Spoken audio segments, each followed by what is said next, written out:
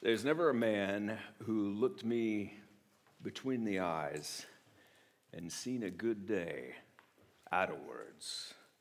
So says Long John Silver from Robert Louis Stevenson's Treasure Island. Most would probably agree that there seems to be something out there that's lurking around, looking for us, working against us every day, strategically trying to place obstacles in our path, trying to harm us.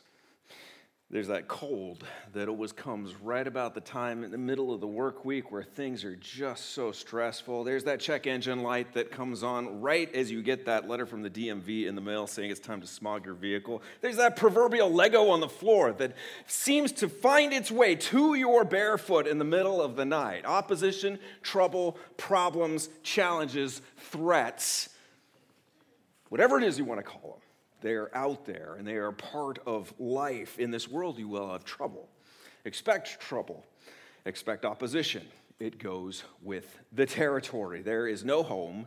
There is no job. There is no marriage and no church where you will experience an ideal, trouble-free existence. And yet we're looking for it. We know it's got to be out there. There's got to be a better existence than the one I'm in right now. There's got to be such a place. We look on to the horizon. We look across the fence. We look across the street over to those greener pastures. And yet we fail to realize that they are riddled with crevasses and craters and bogs and beasts lying in wait. And that's true in the church. Peter tells us that there is a predator on the loose. There's a menace, there's a threat that warns, like Hamlet, I'll make a ghost of him that lets me. Your adversary, the devil, prowls around like a roaring lion, seeking whom he may devour. Oh, it's out there. We began our series in Acts a while back, several months ago now, and we saw the formation of this divinely created organization as God's Spirit called people to faith in Jesus Christ and made his dwelling within them. He brought together a new organism for his own possession and purposes. They would be witnesses of the hope of Jesus, beginning in Jerusalem, yes, and then moving outward to Judea, Samaria, to the ends of the earth. And then we saw the Spirit of God came upon his people on the day of Pentecost. And there was this immediate, explosive growth. They went from like 120 disciples to 3,000 in less than a day. And members of this new church, they devoted themselves, didn't they, to the apostles' teaching and to the fellowship, to the breaking of bread, which is communion, and to prayer. And they were filled with awe. And they began selling their possessions and sharing with one another, meeting each other's needs. And it says in Acts 2:47, the Lord added to their number day by day those who were being saved. Things were off to a pretty promising start. But it didn't take long before this freshly planted family of believers came under threat. As exciting as it must have been to see this thing sprout up and really take off, not everyone was happy about this new people of God. In particular, there was that roaring lion that Peter talked about. Be sober-minded. Be watchful. Your adversary, the devil, prowls around like a roaring lion, seeking someone to devour. I like the way the New Living Translation, which is a little bit more like a paraphrase, puts this. It says, stay alert. That's language I get. Watch out for your great enemy. What should God's people be watching out for? A lion? A peg-legged pirate who's out there passing out black spots?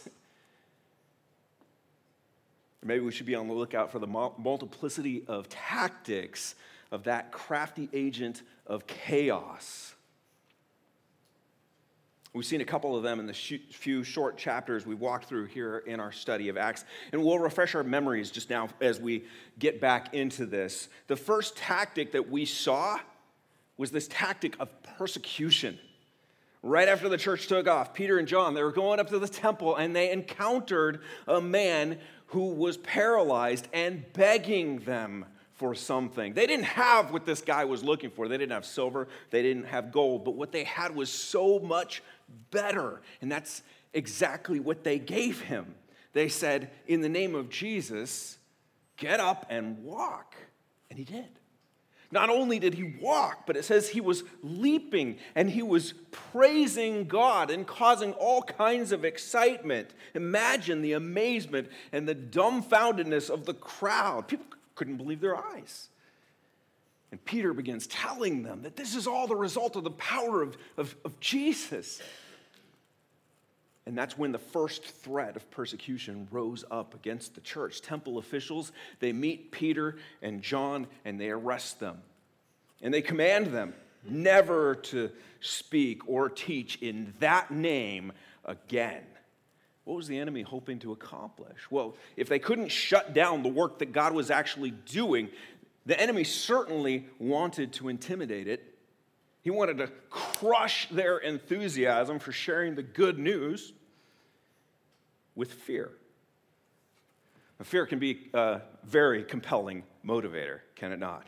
Because of fear, we tend to avoid speaking up or maybe even doing what is right. Just a case in point, even though parents know that they need to set boundaries for their children, maybe it's how much TV their kids are going to watch, or locking down a cell phone or a tablet, or speaking into their child's relationships, or any number of other things. Rather than do that, they are tempted to let their kids do whatever they want. One of the reasons so often is because we're afraid of turning our children away.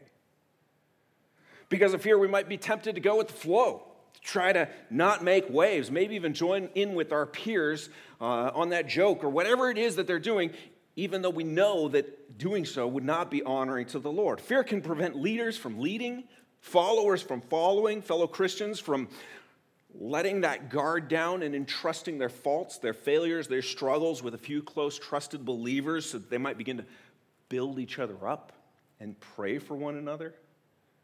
Fear stops that all the time. It's often fear that will keep us from seizing the opportunity, sharing Jesus with a person who's just across the table from us. What if they don't like it? What if they think I'm weird? What if it puts my position in jeopardy? What if it has a negative effect on my finances, my relationships, my comfort, my ability to move up to the ladder? In the case of church, maybe we're thinking, what if this turns people off? What if they get upset? What if they decide to go somewhere else? What if someone on the outside, they look at us and they think we're weird or backward?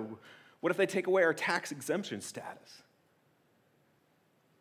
Thank God the early church did not give way to fear, knowing full well what they were called by God to do.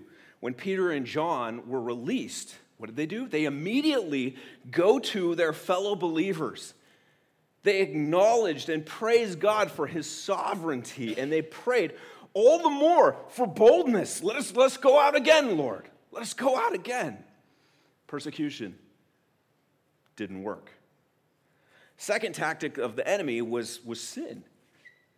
Sin in the church. Some people, they were selling off their possessions, as we mentioned, giving the money to the apostles so that the apostles could distribute the money to those who were in real need. Ananias and Sapphira, they concocted a plan to make a really good impression on everyone around them and at the same time pad their wallets. And so they voluntarily sell off some property and then go to the church and basically say, here's the money. Implying, here's all of it, when they were really holding back a portion of it. And someone might argue, is that really a big deal? I mean, they're giving to the church, aren't they? What a generous thing to do. They're meeting needs. So what if they told a little white lie? Well, as we talked about last week, God cares deeply about the purity of his people. They're to be holy as he is holy. When God's people are infected with compromise and content to let it go unaddressed, their ability to faithfully represent him, well, that suffers. Their desire to worship and serve him, well, that's stifled. Their effectiveness in loving each other and growing in Christ's likeness, that's thwarted. When that happens, peace within the church, it erodes, and divisions form, and those on the outside looking in get a false impression of who Jesus is. Persistent, unaddressed, tolerated sin in the church, it's a threat that will cripple God's people. It could have brutally impacted the church here, the early church here in Acts, but thanks to God's intervention and frankly the obedience of Peter to call sin out, Satan's threat fails again. And some might think that the discipline given to Ananias and Sapphira, these two people dropped dead. You would think that that would have had a negative impact on church growth. People are going to freak out. They're going to start flying the coop here. They're going to flap those little wings on out of here. But no, once again, the church grows. Acts 5:14. More than ever, believers were added to the Lord, multitudes of both men and women. And that brings us to our passage here in Acts 6, 1-7. The third tactic, division. What happens to a church when it's plagued with infighting and internal tension? And people who, instead of loving each other, look at each other with suspicion and criticism and anger. What happens when leadership can't agree on anything and is so busy trying to calm people down, put out fires and diffuse situations and keep the peace, that they can't do the things that God has actually called them to do, those primary things that God's called them to do? You know what happens? The witness of the church, its love for God and God's people and the ability to make disciples, that is seriously impacted. Check out what happens here in Jerusalem, verse 1 of chapter 6.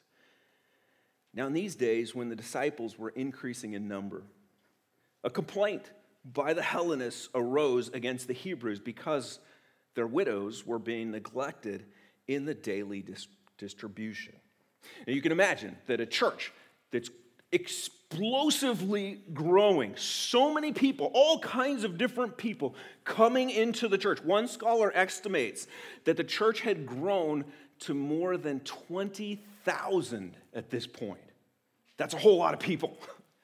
And Luke points out that there are two groups that he's talking about here. Two groups. There's the Hellenists and there are the Hebrews. Now, some have debated as to what those two descriptions actually refer to. I'm going to spare you the detailed analysis. For now, let's just say that the best understanding, the one that makes the most sense and that actually agrees with the larger context of Acts, is that both of these people groups, the Hellenists and the Hebrews, they're both Jewish. The difference between them, the notable difference between them, is their native language, the one that they spoke. See, at this point in Israelite history, there were those Jewish families who had lived in Palestine for generation after generation after generation. They had always been there, steeped in Jewish culture and everything Hebrew. They primarily spoke Aramaic and Hebrew. They were accustomed to reading the Hebrew scriptures. And at the same time, there were those families, if you've been to Sunday school, you might remember, families that had been part of this thing called the diaspora. And they had been part of the Assyrian or the Babylonian exiles, families hauled off to foreign lands and lived there for generations and came to speak different languages, predominantly Greek, as their native language. Because of that, they didn't read the Hebrew scriptures. Jewish, but we don't read the Hebrew scriptures. We read the Greek translation, the Septuagint. Not only that, they go to Greek-speaking synagogue. And wouldn't you know it, those pure Jewish Pharisees looked around at them. Oh, you're back now, huh? Yeah, you're not the same as us. Second-class Israelites. And so you have these two groups living side by side here in Jerusalem, but now brought together by the power of Jesus into one church. Is there a possibility for tension there? Yes, there is. Two groups together, now part of one church. And that brings us to the issue that was erupting. Clearly, at this point, the church had some basic organization. It began with just Peter getting up there and proclaiming the good news of Jesus, 3,000 people, but now it's grown and grown and grown, and that required some organization. As we already mentioned, people were selling off their property, they were bringing the money to the apostles, and so there was an orderly distribution of funds going on there. Now it becomes clear that there was a regular distribution of food set up as well for those who were not able to take care of themselves. There's actually a long-standing practice of Jewish tradition to care for widows, for orphans, for foreigners. Those who didn't have family members to take care of them, well, they relied upon the generosity of the community. But it makes very much sense to think that if there are Hellenist, Greek-speaking widows who have now returned to Jerusalem and maybe had family who's still out there somewhere, they didn't have anybody, many of them. No means to take care of themselves. Completely cut off from those family members, the resources. And now they are completely dependent on the church. They were having a rough time. Especially if some of the Hebrew speakers, the Aramaic speakers, looked at them and thought them lesser. Be it prejudice, be it oversight, whatever, Greek-speaking widows were not getting the care that they needed, at least not as much as that the Hebrew-speaking widows were getting, and that was a problem.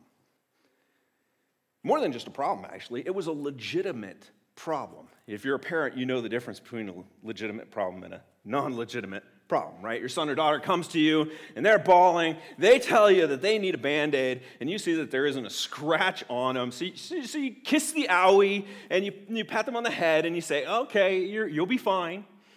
On the other hand, you see them bleeding profusely from the forehead, a limb bent the way limbs aren't supposed to bend, or maybe a sharp object impaled in a portion of their body. You get on the phone with the paramedic stat, right? At least a good parent would. I'm not sure about myself, but might still just give it a kiss. There are all kinds of examples of quote-unquote problems that spring up in the church that really aren't problems at all. And we've heard some of those. Maybe we've had those issues ourselves. Maybe the music was too loud, or the coffee's too strong, the temperature's not right in the room. This wasn't like that. This was an issue worthy of attention. In fact, it's one that's actually directly related to the command that Jesus gave that we've actually talked about week after week after week here in John 13:34. A new commandment I give you, that you love one another. Just as I have loved you, you also are to love one another. If the church didn't get this right, not only was it going to create a massive divide between the Greek speakers and the non-Greek speakers, the Hebrew speakers, but it was also going to directly violate Christ's command. And that's really going to hurt the church's witness to the larger community, to those on the outside looking in. Oh yeah, that's church where they let those Greek-speaking widows starve while fattening up the others with pita and baklava. Let's go to that church. Sounds good. No, this is a real threat. You might think that the 12 apostles, hearing of this, realizing, yeah, this is a major problem. How could this happen in our church? Really, this can't happen. You can imagine them just jumping right in, fixing the problem. I can imagine John just jumping up and saying, didn't Jesus say that the greatest commandment is be the servant of all? Let's go, everybody. Let's get in there. Let's serve some food. But that's not what happens. Verse 2 says, the 12 summoned the full number of disciples and said, It's not right that we should give up the preaching of the Word of God to serve tables. Whoa. I'm not sure I belong at this church. What a bunch of cold-hearted, no good, unchristlike, holier than thou bums these guys are. How could they not care about these poor widows here? You would think that they should have been the first to step in and serve these neglected ladies. What is going on? But the reality was that it wasn't that they didn't care. The reality was that there was something that was so primary and so important that they could not neglect it for anything, at least not regularly. Well, it might be tempting for some pastors, some elders to drop what they're doing to go meet any and every need. It is so important that those who are called to preach the Bible do not allow other aspects of ministry to regularly, in an ongoing fashion, take away from that primary duty. Ephesians 4:12 tells us God specifically gave the apostles, the prophets, the evangelists, the shepherds, and teachers to equip the saints for the work of ministry, for the building up of the body of Christ, until we all attain to the unity of the faith and of the knowledge of the Son of God, to mature manhood, to the measure of the stature of the fullness of Christ. This is why he gave them. In some churches, it's become very, very common for people to think that they give their tithes and their offerings so that some of the paid staff, namely the pastors, get on with the work of ministry. They're out there. They're doing it. We're paying you for it. Go do the job. Go do the job. This is how we make it happen. And I've known pastors who have spent their days cleaning the church facilities, mowing the lawns, working the homeless food distribution, leading all kinds of meetings, going to coffee, going to lunch, having people over for dinner, taking care of the finances, doing all sorts of other things. And I'm left wondering, how on earth did they find time to prepare to feed God's people on Sunday mornings? In a lot of cases, it's apparent that they don't. And what should be a deep dive into God's word to extract the treasure trove of riches to nourish their congregations, it turns out to be not much more than a collage of funny stories and cool illustrations and inspirational platitudes. Well, they should be serving up a 5-course meal. All they have time to feed their people is nuggets and fries. That's not the way the Bible describes the job of a pastor or the job of an elder. No, they're to be the ones who devote themselves to the study and the preaching of God's word and prayer for his people so that the people might be built up and equipped to do the work of ministry. Any money that they're paid, it's just to allow them to focus all of, or most of their energy, most of their attention on that really important task. But that doesn't mean that the needs of the church aren't legitimate, does it? It doesn't mean that the well-being of these widows is not an important concern. On the contrary, it simply means they have a certain role that they really need to be all about. In fact, if they neglected the duty to spiritually feed the flock, to get out there and physically feed stomachs, if you think about it, the whole thing may have collapsed. As the numbers of the church just continued to build and increase, there would eventually be no possible way that these 12 men could meet all those needs. No possible way. There's no way they're going to be able to distribute enough food. There's no way they're going to be able to keep up those one-on-one coffee appointments. And there's no way that they're going to be able to keep up tending to the facilities or handle the admin or the HR. I'm being anachronistic here, but you get the point. If the church was going to be well cared for, The most important thing that these 12 apostles could do was preach the word and pray for the people. Preach and pray. Preach and pray. The two go hand in hand. I like what John MacArthur says. Prayer and the ministry of the word are inseparably linked. Prayer must permeate a pastor's sermon preparation, or his sermons will be superficial and dry. He must also pray constantly that his people will apply the truths he teaches them. The man of God must also pray that he would be a pure channel through which God's truth can flow to his congregation. To the young pastor Timothy, Paul wrote, "Command and teach these things. Let no one despise you for your youth, but set the believers an example in speech and conduct and love and faith and purity. Until I come, devote yourself to the public reading of Scripture, to exhortation, to teaching. Do not neglect the gift you have, which was given you by prophecy when the council of elders laid their hands on you. Practice these things. Immerse yourself in them, so that all may see your progress. Keep a close watch on yourself and on the teaching. Persist in this, for by doing so, you will save both yourself and your hearers." Boy, the command is clear, isn't it? Preach the Bible and pray. And that's exactly what the apostles do. And here's what they say in verse 3. "Therefore, brothers,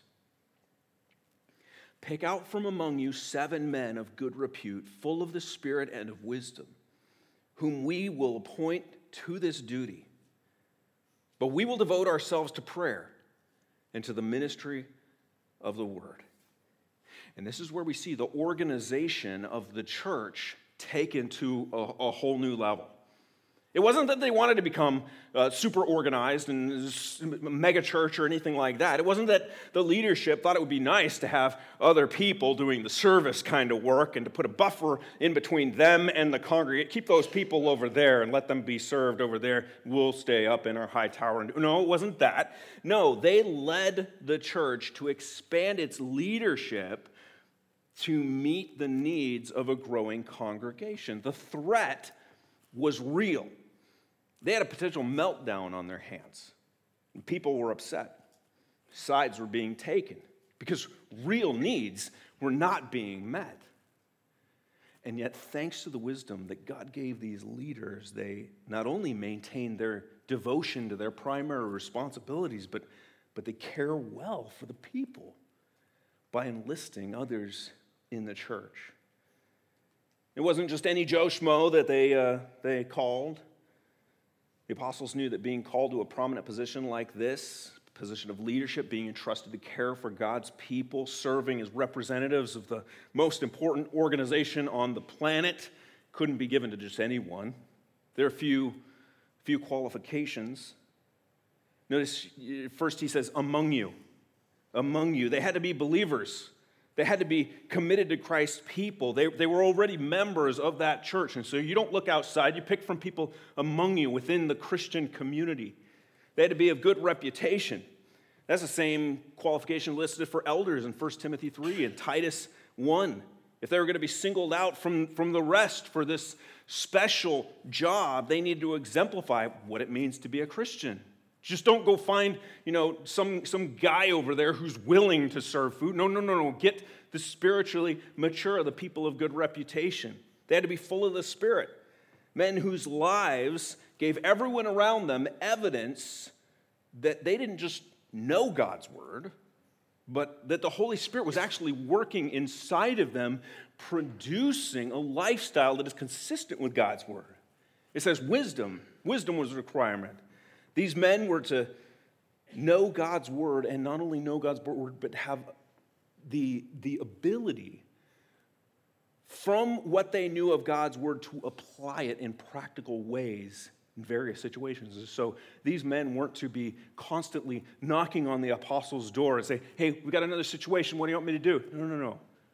They kind of got it. And they sought the Lord, and they could be confident that the decisions that they were making were in line with God's word and bringing glory to him, good to his people. Who were these men? Well, Not much is listed about them other than Stephen. We'll talk about him in the next few weeks. Verse 5 tells us, and what they said pleased the whole gathering. The church said, this is good. And so they chose Stephen, a man full of faith and of the Holy Spirit, and Philip and Prochorus and Nicanor and Timon and Parmenas and Nicholas, a proselyte of Antioch. These they set before the apostles, and they prayed and laid their hands on them. I've wondered a little bit about these names, not just how to pronounce them, but why Luke doesn't give us more information. Maybe it's because Theophilus, the guy he's writing to, already was familiar with these men, and so he didn't need to go into it. But I actually think that the names are simply mentioned here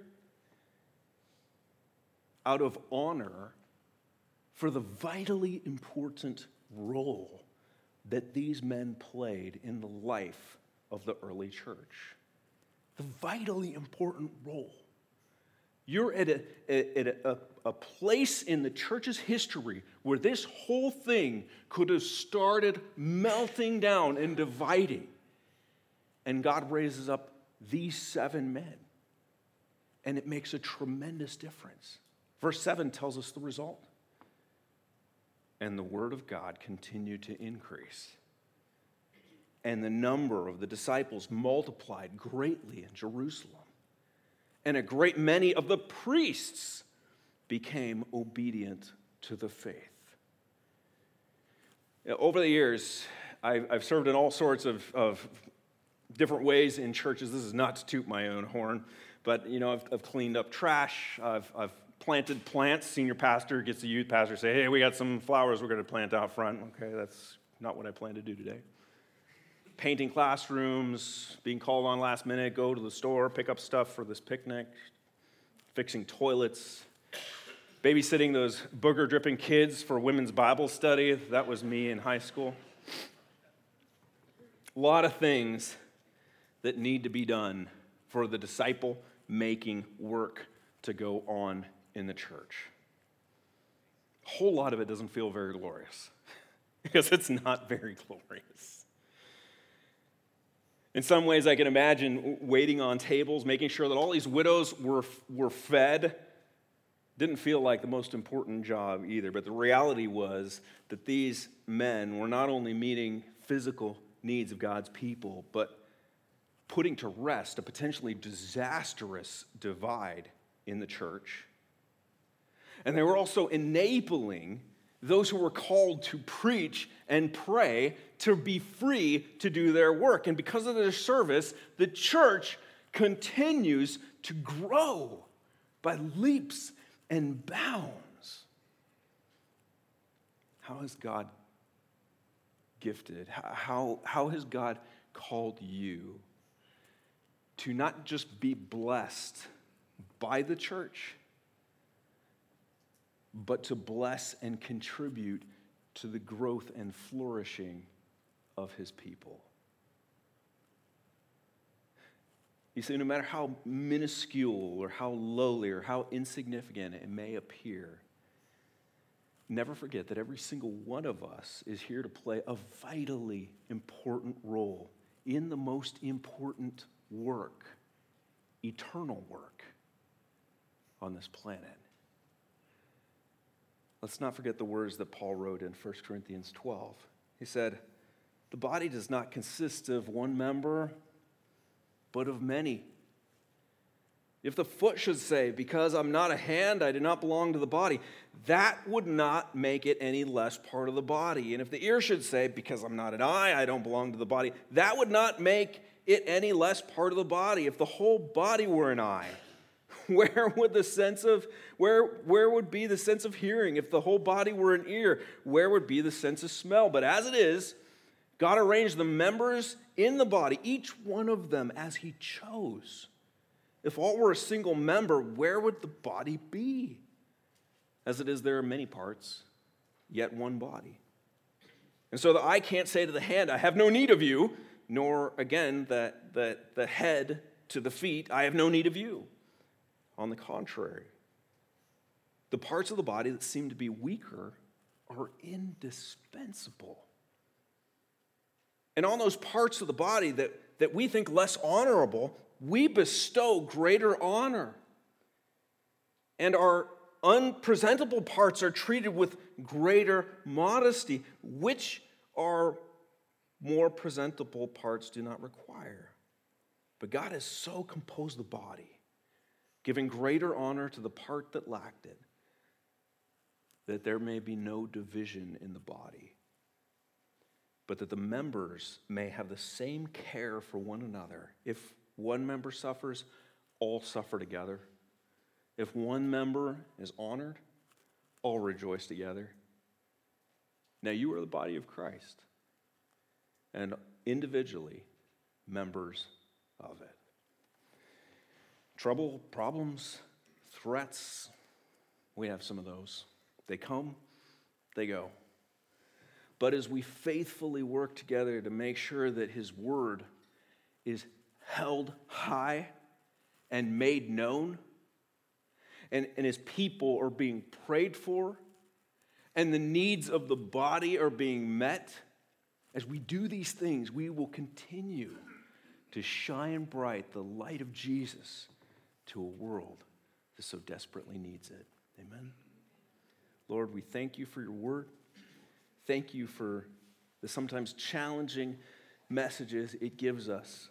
Thank you for what it reveals about us and our place and our significance, and for this wonderful mission that you have called us to. Lord, there is no greater honor than being called into your service and into your church, serving your people, for which the highest price in history was paid. None other than the blood of Jesus. Thank you, Lord, for the opportunity of loving what you love and hold so precious. May we do so faithfully. May we do so diligently. May we do so joyfully, Lord, that there might be no division in the church, that the tactics of the enemy might again and again and again end up thwarted. We love you. We trust you. We look to you for the days ahead and praise you for what you have yet to do. In Jesus' name, amen.